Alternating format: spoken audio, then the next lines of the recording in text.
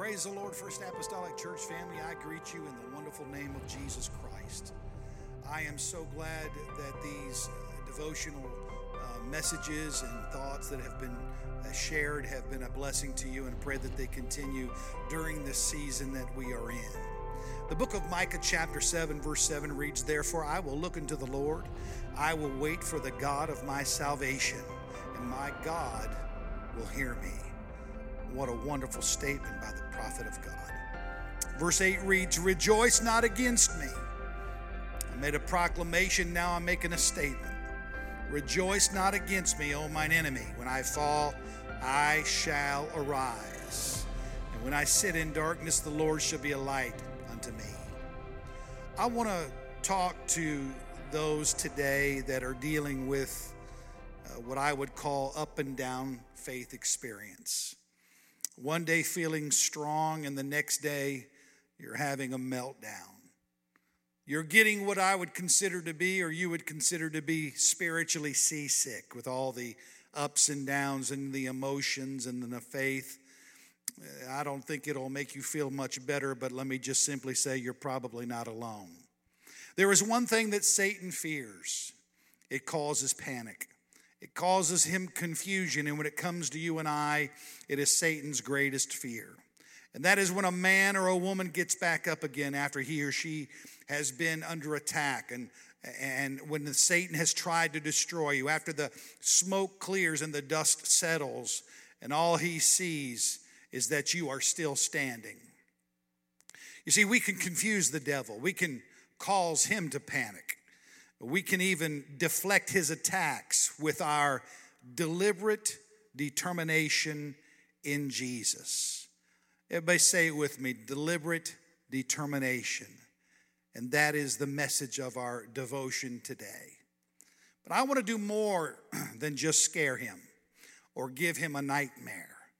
I want him gone. I want him out of my life and out of my present. I want Satan and all the attacks even out of my future. One thing that is certain, and that is that will drive him away, is when I can stand and say, God's not through with me yet. You may try to attack, but God's not through with me, and I am a child of God. Why? Because it sends the signal that I haven't given up, that I haven't quit. Whenever I can shout, God's not through with me yet, I'm still trusting in God in the midst of the fight. And I have absolutely no intentions of laying down. After he has tried to knock you down in your faith, and you get back up again and say, God's not through with me yet, it throws confusion into the arena of his mindset. After your hope has been assaulted by a doctor's report, and you get back up again and say, I know God's not through with me yet. When you see and feel wave after wave of fear, and it hits you during this pandemic, but you get back up again.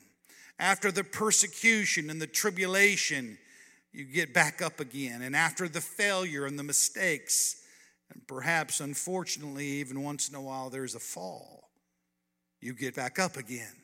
After the bad news or the loss, this is Satan's greatest fear, is when you rise again.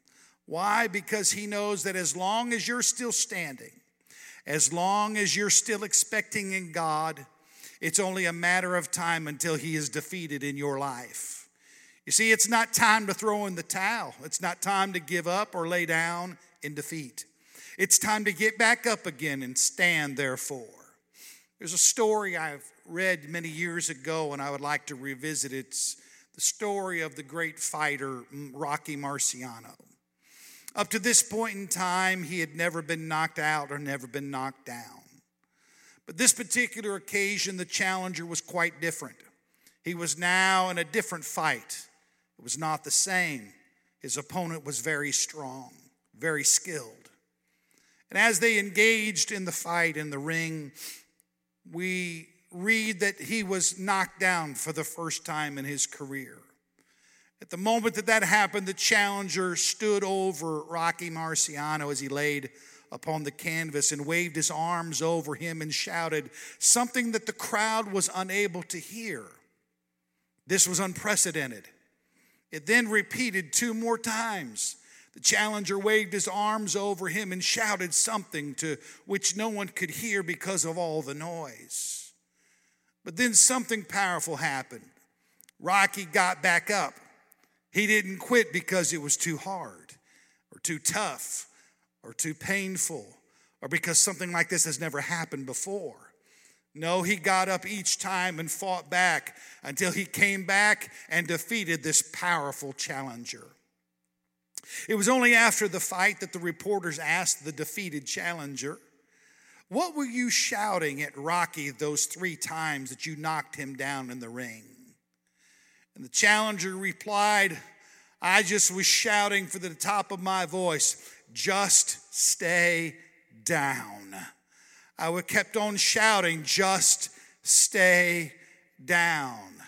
He said, "Because I knew if he got back up again, I was in trouble." Rocky had a deliberate determination to get back up again. Let me speak to you personally today. Maybe life right now has you down. Maybe it has you discouraged. Maybe you feel like you're laying on the canvas feeling defeated spiritually or emotionally. Let me just encourage you in Jesus' name, get back up and deliberately pray for your determination to carry on in faith and in power and in hope. You see, the cross, this is the Passion Week. We are heading into Easter this coming Sunday. The cross is a message of deliberate determination. Let me say it again. It is a message and a symbol of deliberate determination. You see, the resurrection is not merely important to the historic Christian faith, because without it, there would be no Christianity, obviously.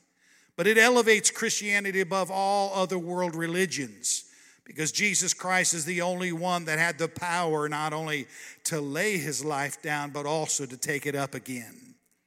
Resurrection means the act of rising from the dead, a rising again. In other words, death was not the end. Paul, writing to the Christians in the church at Ephesus, tells them that he had been praying that they would begin to be aware of the exceptional and immeasurable greatness of the power which was at their disposal through the resurrection of Jesus Christ. Let me make it clear in closing this morning, the same resurrection power is at our disposal today. We need to be aware of what God can do in our lives if we would but allow him to release his awesome resurrection power in us. The cross where Jesus laid down his life for you and I will always be a place of contrasts, a place of love yet of judgment, the place of grace yet fulfills the demands of the law, the place of salvation yet reminds us of our sins, where man did his worst, but God did his best, where there was deliberate determination to go to the cross and stay on the cross, physically die on the cross, and then with deliberate determination resurrect from the death of that cross. The Lord was deliberate and determined to provide redemption for our souls, and thank God that he did. Therefore, I will also be deliberately determined to live for him all the days of my life. I will rise tomorrow and throughout this day, today even, and be deliberately determined to get my faith back, to get my joy back, to get my hope back. We must remain deliberately determined in Jesus. May God bless you. I love you, and we'll see you tomorrow.